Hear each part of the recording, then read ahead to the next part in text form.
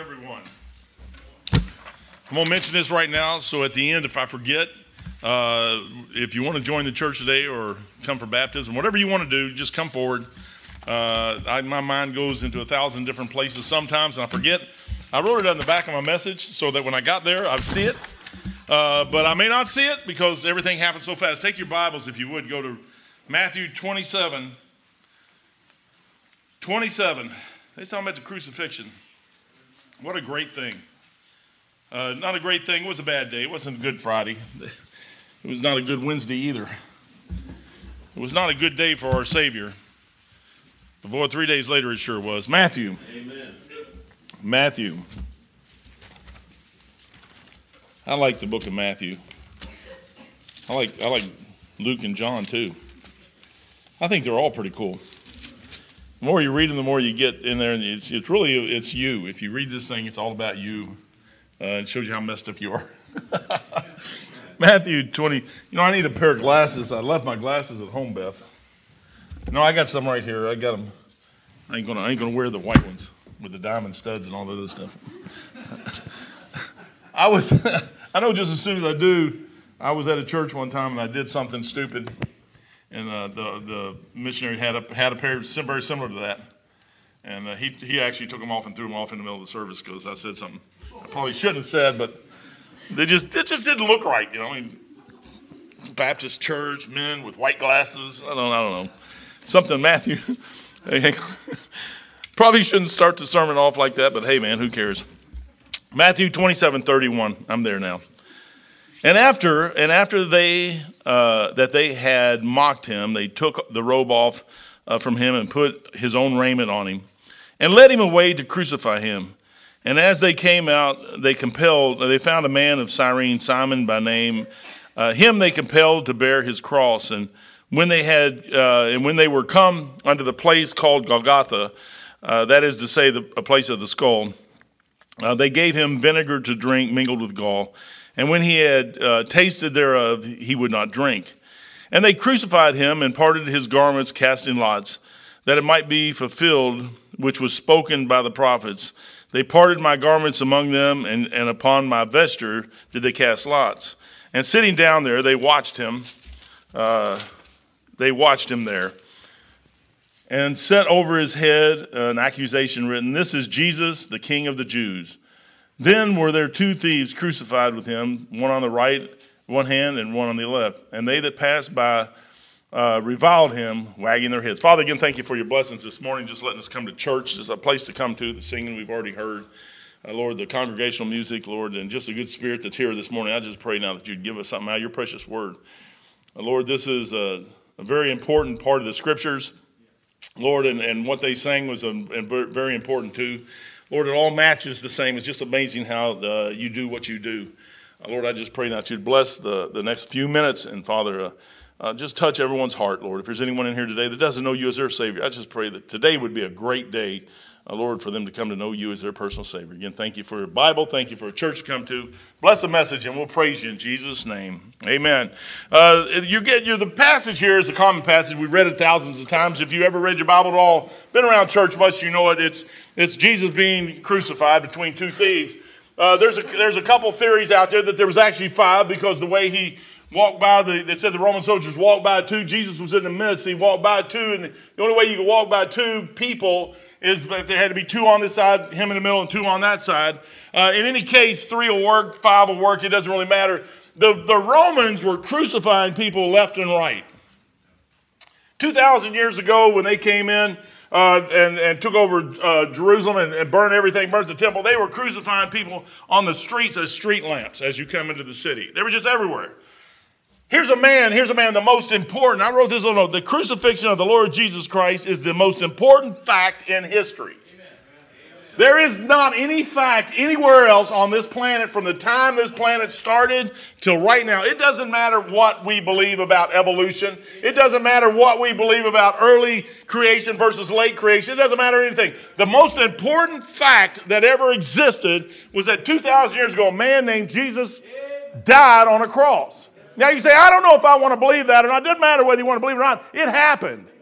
Now, you may not believe him, but it happened. That man died 2,000 years ago. And you would think, with all the amount of people that ever got crucified, why would this one stand out in front of all the rest of them? You ever thought about that? 2,000 years. This particular crucifixion stuck out like a sore thumb. If there was 5 people, 2 malefactors, 2 thieves, and Jesus in the middle, and Barabbas, I'm going to get into Barabbas for a second here, but why isn't the other 4 of any value or any importance? How come they don't have the story? All the thieves on the cross were blessed, and the one said, hey, Lord, remember me when you come into your kingdom. And he said, today thou shalt be. I mean, the Lord being crucified on the cross, hanging there in pain and agony, beat within an inch of his life. And he looks at him and says, today, he still cared enough about somebody that he could still say, today thou shalt be with me in paradise. I'm telling you, I can see him lifting himself up and say, hey, you will be with me shortly. Why would this particular one? Isaiah 53, oh man. If you read that thing, I'm just going to hit some highlights, but he was wounded for our transgressions. He was bruised for our iniquities. The chastisement of our peace was upon him, and with his stripes we are healed. The Lord had laid on him the iniquity of us all, and he has made his grave with the wicked and with the rich in his death. That passage could be about nobody else other than Jesus Christ. Yet if I go back to Isaiah 53, you don't have to go there. I'll just go there by myself. I'm just going to look at a date, see what Scofield put in here as dates. Isaiah 10, Isaiah 41, Isaiah 49, Jeremiah. I think I went too far. Oh, this is close enough. 48, 712 BC. 712 years before Jesus Christ came on this planet. Isaiah 53 was penned by the prophet Isaiah. And it was talking about a man, the Ethiopian eunuch, when he read that. He's sitting there reading this, and he's intently looking at that book as he's reading it. And he goes, and he doesn't know what to do with it. I mean, I can see him in his chariot, just going down through there, just charioting around, bouncing all over the place. Chariots they didn't have Monroe shocks on chariots or none of that stuff. That wasn't the smoothest ride in the whole wide world. I'm sure they had some type of spring system. But I mean, you're in a chariot. If a chariot's like this, it's usually a 2-man chariot. You got a driver, and knowing who he is, he's just sitting in a chair on the side right there and reading this thing, going, what do I do with it? What do I do with it? The Holy Spirit says, I'm going to hook you right up. And he sends Philip right down there. And the first thing out of his mouth, he's reading, and Philip hears the thing. Sometimes you ought to stop before you say anything and listen to what somebody else is saying. Because you can get right where they're at in about 2 seconds if you just stop and listen to what they're saying. I'm already saved. I don't really care, man. I'm on my way to heaven. I tell people all the time, it doesn't matter what happens on this planet. I'm going to heaven no matter what. I don't care what. If I got all my prophecy, future prophecy all messed up, it don't matter because the rapture is going to happen one day and I'm going to be gone. And I don't care did you believe the 3.5 or the 7? Or the 6.5 or the 4 3/4? I don't know, man. I just believed I'm going to heaven. That's what I did. I got saved on the back porch, and guess what? I didn't know none of that. I didn't even know you really should have been a Baptist on that back porch when I got saved. I just knew that I was lost and in trouble and undone, and he was mad at me. That's all I knew. You know what I did? I said, hey, you're mad at me. What am I going to do? You know what he did? He sent Philip down there. I wish my dog would have started talking. Well, that would have been so cool. I'd had a story like Balaam's ass, man. Pee-wee, I think is Junior. Junior was his name. If he'd just said, Mike, if you would just trust Jesus Christ as your Lord and Savior. I'm like, dog, man, me and him would have a fight. And then I'd kick him around some more like he did his ass. I'm telling you, brother, I wouldn't have, sitting on that back porch that night, that wouldn't have surprised me at all. I wanted what he had to offer. I just didn't know how to get it. I didn't know how to reach out and grab it. There was no doubt in my mind that he was not God. There was no doubt in my mind that Jesus Christ wasn't the Son of God. There was no doubt in my mind that the Holy Spirit was part of this thing. There was no doubt. I just did not know how to get it. I'm like, Lord, I don't know what to do to get it. He said, you don't do nothing but ask. Amen. That's all you got to do is ask. Why would this particular story last 2,000 years? And some of the greatest books in the world were written.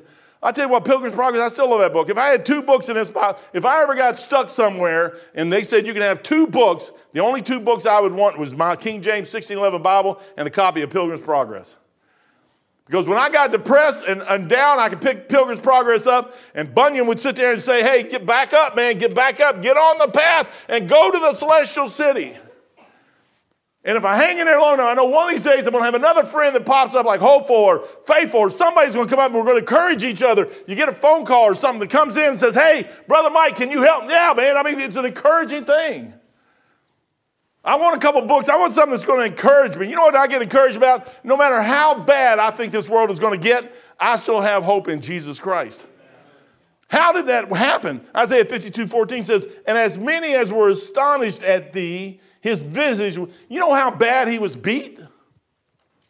Those other two guys, or if there was 5, the other 4 were not hurt anywhere or beat anywhere like he was. He was beat. I mean, he says go to Psalm 22. His bones stuck out. He could count his bones. He could see his bones.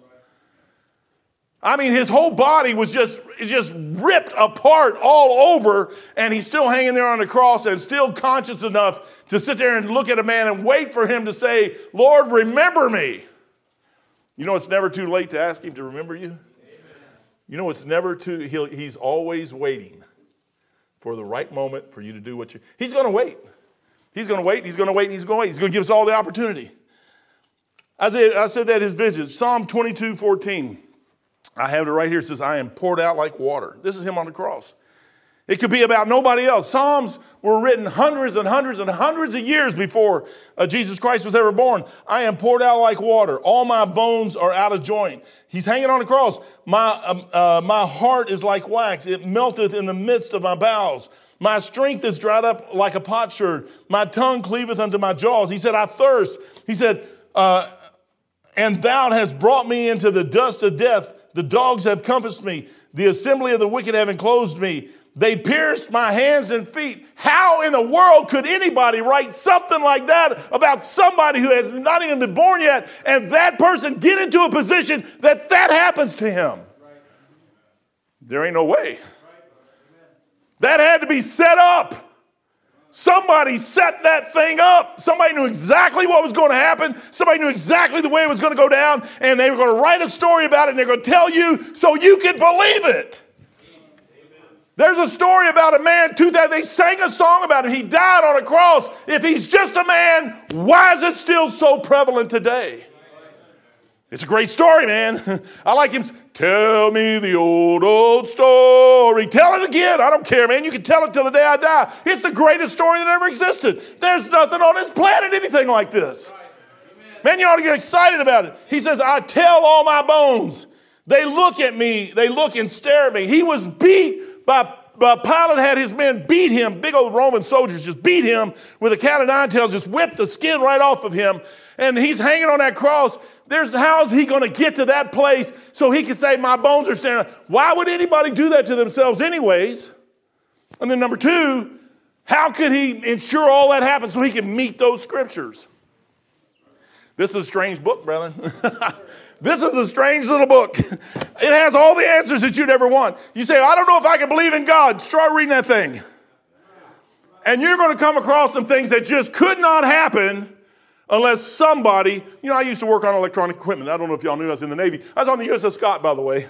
I called a friend I haven't talked to in 37 years.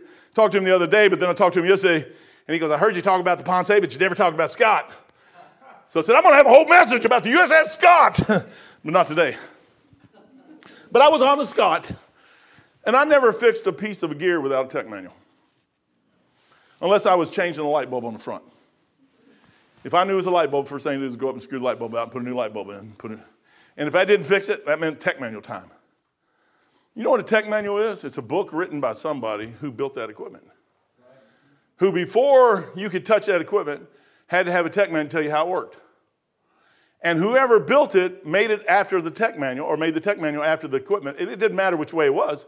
They were both made at the same time so that whenever this thing went down somewhere, 10, 15, the Navy had some equipment that I worked on that was 70, 80 years old. Ancient stuff. I mean, ancient. Some of the stuff was on Noah's Ark. I mean, tell you, some of it was definitely 35, 40 years old. I might have been exaggerating about the 80 thing. I'm telling you, man, the stuff was like ancient. And you pull the tech manuals out and the paper crumbles in front of you. That's how old the tech manuals are. But you start reading those books, and whoever wrote that tech manual knew how that thing was going to come down and what it took to fix it. When I pick this book up, I'm looking at it like a tech manual. Whoever wrote this thing knew how to build a universe. I've never been able to do that quite yet. I've been around a lot of people. I've never seen anybody do that yet. I've never even heard of anybody doing that yet. But he knows how to do everything all the way down, and then he has men down through there write stuff. And then here's a man that pops up on the scene 2,000 years ago, lives a life of perfection. Not one thing did he ever do wrong. One thing, not one. Boy, if you get too close to anybody, you can pick out scars on people all the time. You can pick the fleas off anybody. Jesus Christ had none. Zero. None. And this story is about him, and they got up here and sang a song. I got a songbook. There's no other place like this on the planet. I got a songbook. Show me where they got a songbook about Cassius Clay, 500 songs. Muhammad Ali. How about Spider-Man? Superman? Anybody got one? Well, a songbook? There's hundreds of songbooks with 400 or 500 songs in each songbook about a man named Jesus Christ. Even the Mormons, as messed up as they are, got songs about Jesus Christ. The Jehovah's Witnesses are really messed up, and they got songs about Jesus Christ. I was born and raised Roman Catholic, and they got songs about Jesus Christ. What is it about that man that's different than everybody else? I like those soldiers, man. They sit there and they crucified him, put him up there. They said, they parted my garments. Here's a man hanging on the cross. Don't go away. Psalms. Oh, he didn't put, there's no dates on Psalms. I could pull the dates up. David wrote that Psalm, Psalm 22. Just right after that, he writes Psalm 23. Obviously, 21, 22, 23. But you sit there and read that, it says, my God, he said, they parted my garments among them and cast lots upon my vesture. How would a man ever be able to get into a place like this and crucified, beat like he was at to meet all the rest of that stuff, and then the soldiers down there part his garments and cast lots for his garments? You know what this thing is? It's God trying to show us that Jesus Christ is him. This thing is about the Son. There is a God. And his Son, which is him, God manifested in the flesh. God came down and was born of a woman, lived 33 years, and let them do to him what they wanted on the cross. I'll prove it. Okay, I'm just going to say, first of all, that I'm God. But if you don't believe that, read the scriptures, because they write about me, and you're going to see me all through the books, and you're going to realize if you've got any sense in your head, and if you're honest with yourself, that there's no possible way, like the Ethiopian eunuch said, there's no way. Who is this about? Is it about the author, or is it about somebody else? And you know what God does? The Lord Jesus Christ, the Holy Spirit, sends Philip in. And he says, let me tell you about the man named Jesus. You know what our job is? To tell somebody about Jesus. Man, I like telling people about Jesus. That's the greatest story ever. You ought to get excited. In all of history, this has to be the most tragic event that ever occurred. We were created by him, and we hung him on a cross to die. There's two things Jesus Christ could not do. Just two. He could not get away from being born, and he could not get away from dying. In the flesh. Both of those had to occur so I could get into heaven. If you're in here today and you're not going to heaven, there's a way. There is a way. Jesus Christ said, I am the door. There is a way. But you say, well, I don't know. I don't know if I believe that or not. Okay, just pick up the Bible.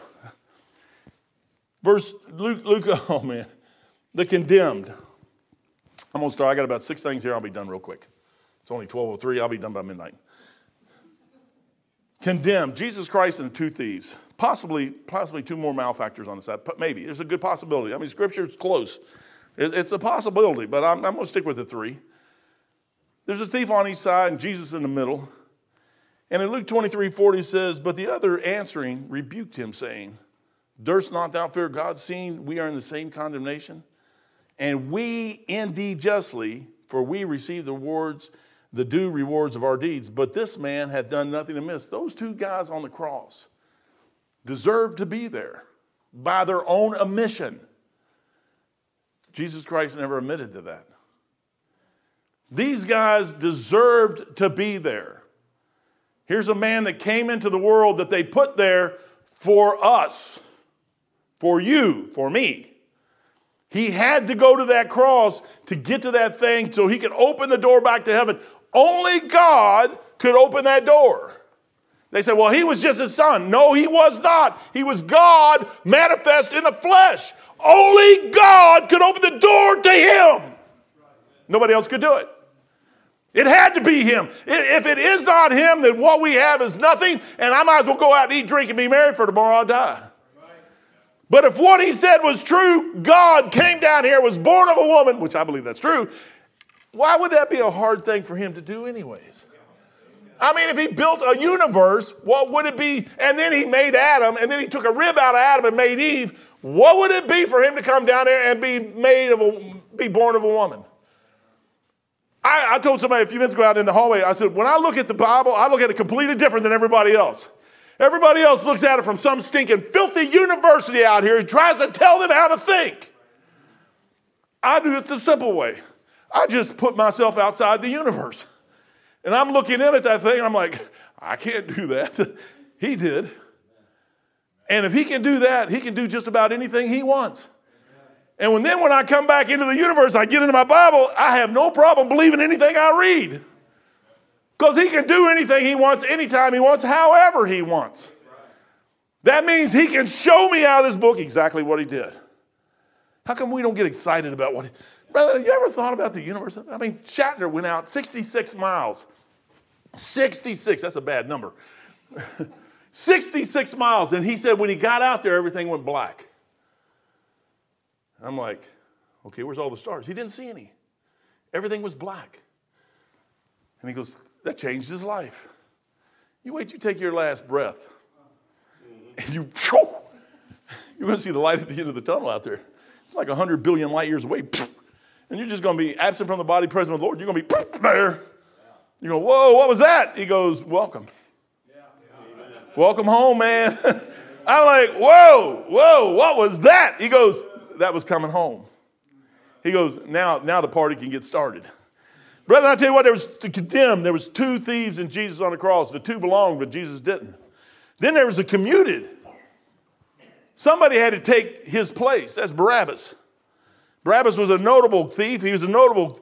I bet you these were men in the crowd watching. Jesus was up there and the 2 thieves on there, and Barabbas got out of the thing, and he's free now. And I know he didn't go too far from this place. He was probably there just to watch the action at first. We're some sick people. People like to see blood and gore. You watch people watching Super Bowl games. Nobody would ever want to watch a Super Bowl game that somebody don't get broke up. I mean, why do we want to watch that kind of stuff and just watch? Oh, he's talking about sports again. Oh, why do we want to watch somebody driving a NASCAR and run into a wall and get crushed and the cars flip over and they burn all up? Why do we want to watch stuff like that?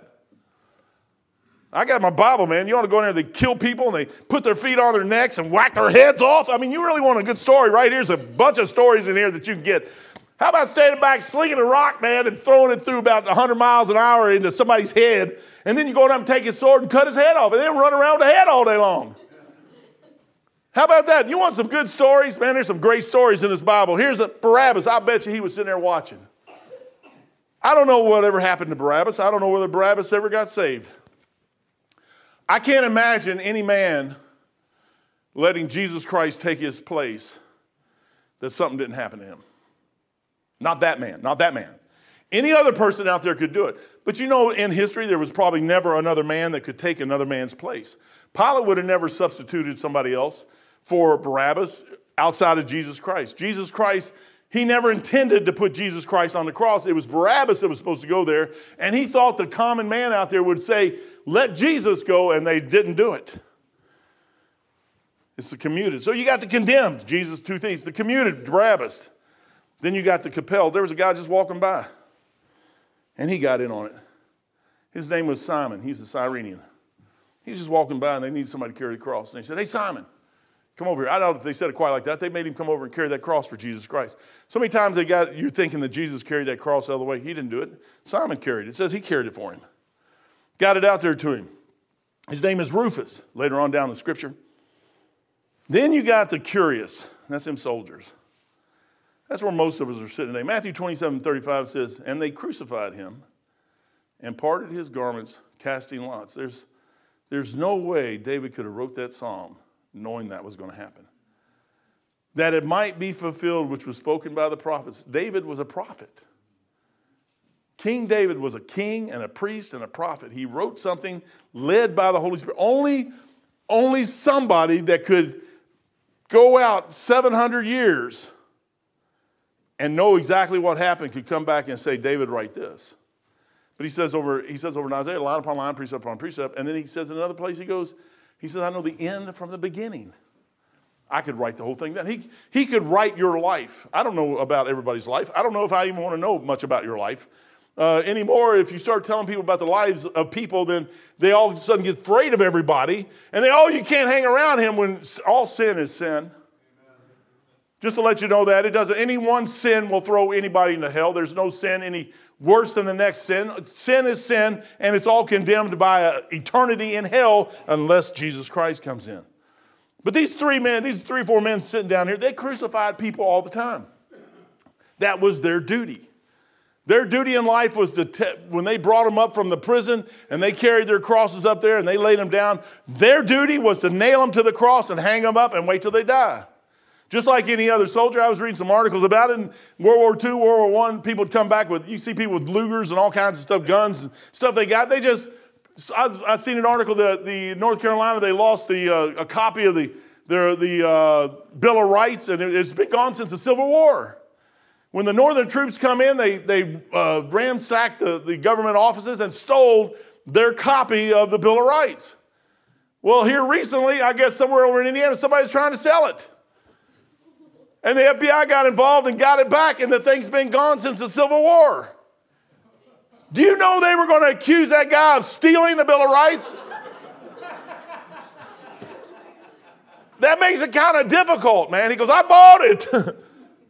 I mean, how can you accuse somebody 100 years later, 200 years, 150 years later of stealing something when you ain't even born yet?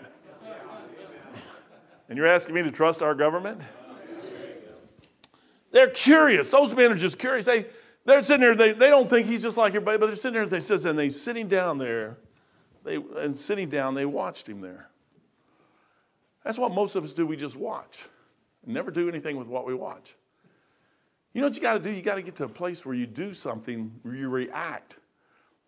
We have a brain in our head that the Lord gave us, which is a blessing. It'll make you think about some things sometimes. And you have to react to what you see. Man, every morning I jump up and jump on the scale. I look at that thing. I know it's broke because it never changes. It changes a couple ounces, but usually to the wrong side. And I'm sitting there going, this ain't working. I'm like, I could go down to South Africa somewhere and have them sew my lips together. Like they're going to shrink my head. Maybe if they shrink my head, I wonder if I could go down and have them shrink my belly. Like they do the head shrinking stuff. But you sit there and look at that thing, it's like, Lord, you see it and you know you have to do something with it, but you got to get to the place where you get serious about it. I know exactly how to get serious about it. You quit eating. But I like to eat. My wife likes to eat too. So what I do is when I want something, I make sure I get 2 of it at least so that she gets tempted before I do. And then she makes me eat it because she's going to eat it too. She went out and preached yesterday. I was going to get her up here to give her a sermon. And she comes home, with all these goodies, man.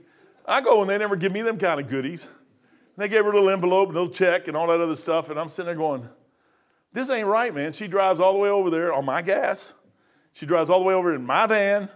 She drives all the way over, and they have a fun time, probably get a good lunch. She comes, I thought she was going to start preaching at me when she come in the door. I was going to have her get up here and preach today, but I figured most of y'all would run off if a lady got up here and started preaching. But apparently she did pretty good, man. I said, that's a blessing. You know what a blessing is we got people, this group is going down to Florida, and they're going to be down there for a week or so, and they get to be a blessing and be part of another church to help them be a blessing. Half our church is, not 3/4 of them, is going to go down there with them, a bunch of reprobates you are. Y'all going to leave us with empty pews. You know, when that happens, everybody's got to move forward so it don't look so bad. But I'm telling you, brother, it's just a blessing to be able to serve Christ. Why would we do that if he didn't exist? What would be the purpose of this if he didn't exist? Those guys are sitting there watching him and like, it's kind of weird, man. I've been doing this a long time. I can see one of the Roman soldiers talking. They're talking in Greek, so I'm not going to go to the Greek thing. But they're looking and say, you know, the skies are getting dark. Here's a guy sitting here, and it's getting worse, man. And this guy's sitting here and everybody's mocking him and laughing. Nobody's ever mocked all the other guys. They just sit there and watched him die. And all of them, they were all laughing. I said, they used to laugh, but these guys are actually mocking that particular one. This is different. They just sitting there watching. I'll bet you some of those Roman soldiers got saved. I don't know. I mean, you can't never tell. But they're just sitting there looking at him, and they said, sit down, watch. So they cast lots and parted his garments. They watched. And they watched a man sit on the cross, and the first thing he said is, I thirst. And they tried to give him something to drink, and right up to the end, he wouldn't take it. I told him this morning in Sunday school, you know how important your testimony is? Up to the death of Jesus Christ, when he was thirsty and he was losing blood and he was getting dehydrated by the moment, they offered him something and they mingled it with gall so that it would ease the pain and they could die, probably last longer and die harder, but they wouldn't feel it, so that they could have fun watching them die. You know why they put him on a cross? Is so that they could scare everybody else to death so that you would do what they did to get there, and they'd keep you in control. That's what our government does today. That's what the whole world does. Everybody does that. They're trying to control everybody. Jesus Christ never tried to control anybody. The soldiers were curious.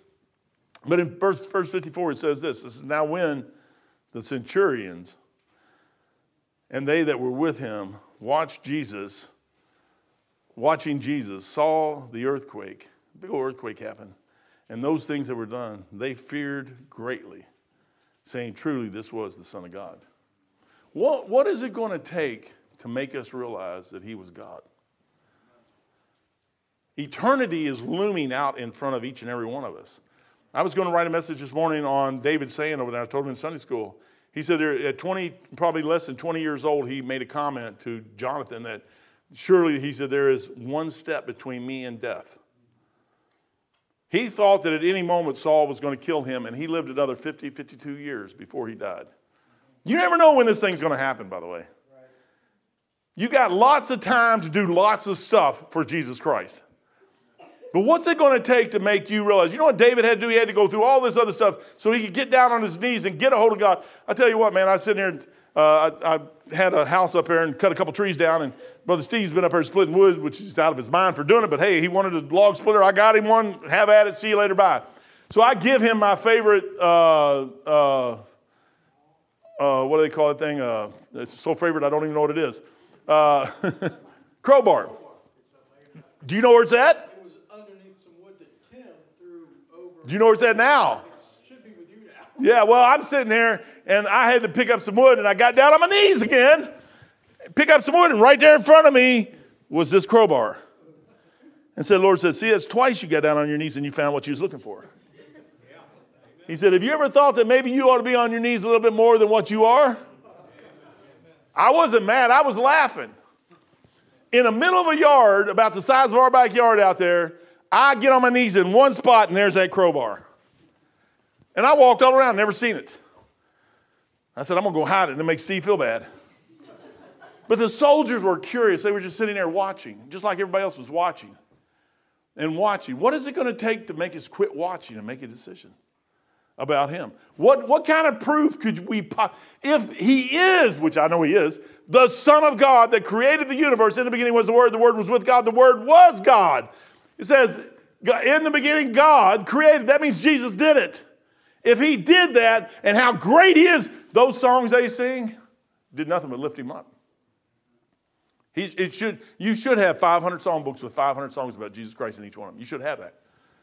Why? He's God. He deserves it. He earns it. It's his. It's a natural thing. Those soldiers knew it. Then you had the critical. Here's the dangerous part that a lot of us get in Matthew 39. It says, and they that passed by reviled him, wagging their heads. That is just a sad place to be. When a man won't even consider, or a woman won't even consider, was this true? Your eternity, by the way, each and every one of us are going to live and die. And when we do, if this book is true, there's only two destinations at death. Heaven or hell. One of the two. There is none. And the Lord is sitting here the best he can. You talk about gracious and merciful and kind. On that cross before he died, he forgave that guy and said, today thou be with me in paradise. In a little bit, he's going to look down and says, Father, forgive them, for they know not what they do. You know, if you're sitting here today and you aren't saved, you know what you don't know what you're doing. Jesus prayed for you 2,000 years ago that you would trust him. He said, Father, forgive them. Forgive them. Give them another chance. Father, forgive them. They don't know what they're doing. If they did, they wouldn't do it. But they don't know. Forgive them.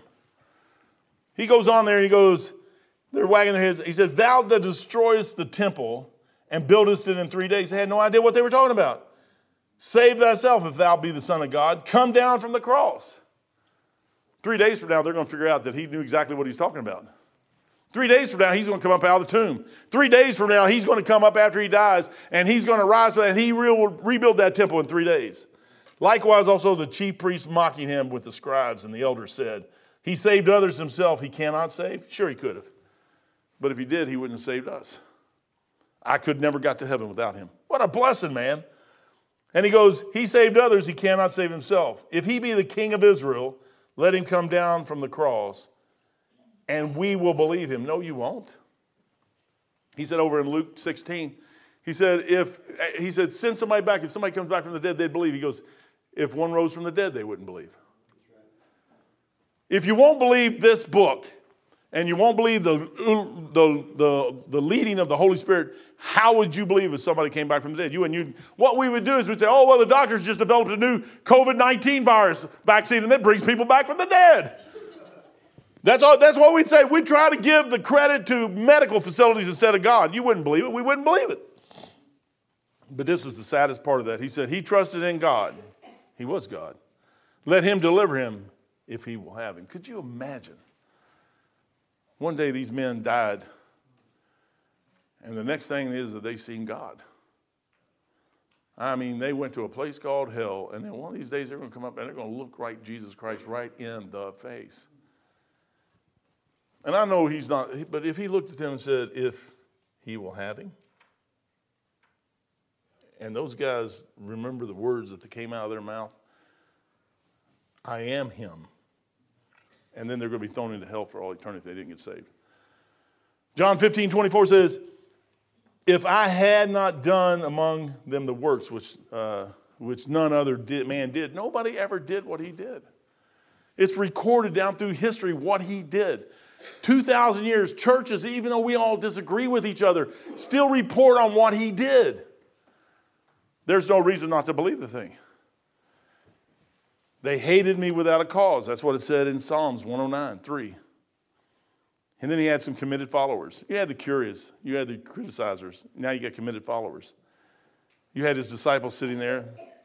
You had Joseph the rich. He died with the rich. How would he know? How would Isaiah know to write that? In his death, he would be with the rich. How would he know that? He couldn't. It's a true statement. Nicodemus, one of the Pharisees, a master ruler of the Jews, was sitting there. And all the women crying. They were crying at the death of Jesus Christ, which they should, because they never really realized or understood that he was coming up in 3 days. They didn't get that part. Then you got the compassionate Savior. His intercession from the cross, I mentioned that when he said, Father, forgive them. He's still saving today. He's still saving. There are still people it's easy to get saved. The Bible says if you confess with your mouth the Lord Jesus, believe in the heart that God had raised him from the dead, thou shalt be saved. You know what you got to do? I just gave you the gospel. Christ died for our sins. You got to, number one, believe you're a sinner. I remember on that back porch, man, I was sitting there. It didn't take much for me at all to believe I was a sinner. If I'm going to look at him and look at his rule book, and it's just between me and him, nobody else, then there's no question in my mind. I'm the sinner. You're God. You're not. It's not you. It's me. I did it. I've done everything that I've ever done. I've done. Nobody else did it. I did it. Well, so-and-so, if you hadn't had no, there's no excuse. You cannot blame anybody else for anything that you've ever done. You cannot blame a single person. You did it. You didn't have to do it. You could have said no. They could have killed you, but that's fine. You could have said no. But whatever I've done, I have done. There is nobody else I can blame. It was me. So when I went to the Lord with that, I said, it's my fault. What do I do? He said, believe on the Lord Jesus Christ, thou shalt be saved. I'm like, wait a minute, that's it? I mean, I don't know how I got to that equation. I don't know where in the world that came from. But I sit on that back porch that one night and I said, hey, I need you. That's what I need, is I need you. And I don't know what to do, and I just need you. And if you don't tell me, I'm going to come up there and you're going to be mad at me, and I don't know what to do. Like that Ethiopian eunuch. He's reading about something he doesn't understand. He says, I don't know. I bet you that if you could have had a microphone in that chariot before Philip got there, he's probably reading and said, I don't know what to do, God. I don't know what to do here. What is this? I don't understand this. How can I understand this? And all of a sudden, here comes Philip. You say, what is that? That's God. Amen. You know what God does? He does some really strange things from time to time. He just to show you he loves you. He loves you. He wants us to be with him forever. And this is the only way for that to happen. Sin cannot dwell in his presence. It isn't that he hates us. The outcome of human life is sin. And he knows it. He created Adam and Eve, put them in the garden. They're perfect, and they sinned and got kicked out of the garden. That is just a natural thing for us to do. We're going to go, what he's doing is getting rid of it for eternity. And this is the plan. And his plan was him. You know, all he says is, trust me. It doesn't cost you a dime. You don't have to pay nothing. You don't have to do nothing. He just says, all you have to do is believe. 1 Corinthians 15, 3 and 4 says, he says, Christ died. Right here is the story. The greatest story that you ever read is sitting right here in front of you. Christ died for our sins. 2,000 years ago, man died. Whether anybody ever trusted him or not, that man still died. And he's sitting there on the cross, and he's getting ready to die, and the first guy is a thief. And he says, Lord, remember me. He says, you're in there, man, number one. The first one, I wonder who the last one's going to be. There's going to have to be a last one. If there's a first, there's always a last. After that, they just started, 3 days later, he came up, and they just started coming in and coming in and coming in. And for 2,000 years, they've been coming in and coming in and coming in. You know what we still need to do today? Is help them come in and help them come in and help them come in. That's what a church is. He forgave from the cross. He forgave the thief. He forgave. He said they don't know what they're doing. And then he forgave. And then he died. And if it stopped there, if it just stopped right there, then we have nothing at all.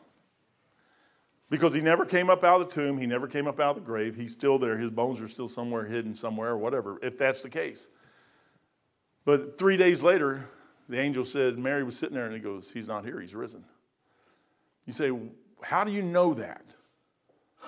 I picked up a book, and it's just, there's no possible way all this could have happened to him any other way than that. He could not have come into this world by Mary and the angels singing glory, hallelujah, and everything else out there in the middle of the field to those shepherds. And the shepherds going to find the babe in the womb, in the tomb, or in the manger. And then 2 years later, he takes him down, Joseph takes him down and gets him out of the way so Herod don't kill him.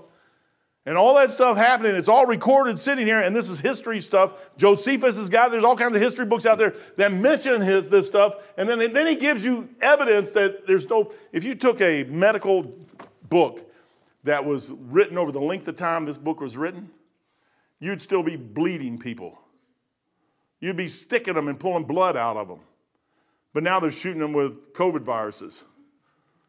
That's how far we come, man. That's how far we come. This book is still the same as it was when they wrote Genesis all the way through to Revelation. It hasn't changed. And it still says the same thing. Jesus came to save sinners. I came to seek and save that which was lost. You know, one of my favorite songs, they sing, I hope one of these days they'll get it. It's Because He Loved Me. There's a song out there that they wrote. It says, on a hill called Calvary, Jesus, my Lord, suffered for me. He carried the cross all the way, my sins to atone. Then they nailed him to a cross.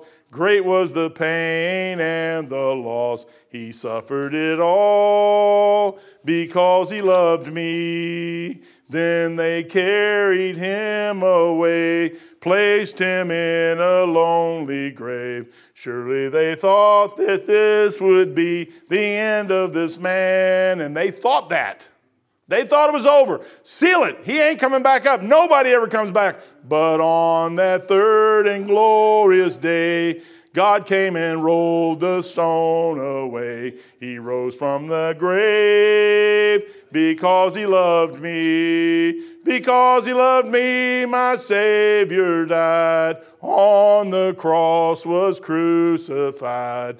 No greater love by mortal man has ever been known. Oh, praise his dear name, he loves me so. Now I am his, he's mine, I know. He suffered it all because he loved me. You had somebody that loved you 2,000 years ago more than you could ever know.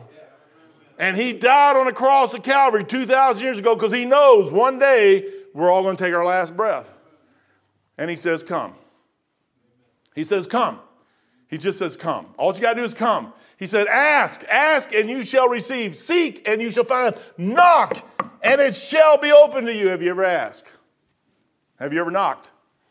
Have you ever looked? It doesn't matter what anybody else has done in this world. It doesn't matter how wicked and perverted people are. And I'm just talking about priests and bishops and preachers now. The rest of the world is terrible. You can't let that get in the way of your eternal security and your eternal life. Jesus Christ died on the cross 2,000 years ago. If you're in this room today and you're not saved, you know what, today would be a great day to get saved. For the rest of us, you know what you ought to do? You ought to say, Lord, thank you for Calvary. Thank you for Calvary. Father, thank you for your many blessings this morning. Lord, you know the hearts of every person in this room. Lord, this world is just like the calls I got this week, scare people to death. But Lord, you died 2,000 years ago that we could have life and that more abundantly. Lord, give us the abundant life. Lord, again, if there's anyone in here, just open their heart and their mind that they can receive the Word of God, the Word of truth. Lord, this book is a history book full of truths about you that only you could have written about yourself. You had men do it. And Lord, I just pray today that you would show us and open our eyes. Lord, for the rest of us, again, just give us the heart, Lord, to serve you and make those decisions to get on the side and just serve you the way we should do. Lord, time is short. I know David made that statement. He had 50 years left. Lord, we may also. I don't know. I said, but we still have some time, Lord. Help us to just serve you during that time. And Lord, most of all, thank you for dying 2,000 years ago. Well, that's a most precious time in history of man is the time that you died, you was buried, and you rose again. Lord, there's nothing more important than that in all history. And I just want to thank you for that today, and we'll praise you and honor you in Jesus' name. Amen. While these are praying, let's go ahead. We'll stand and sing hymn number 252. Hymn number 252.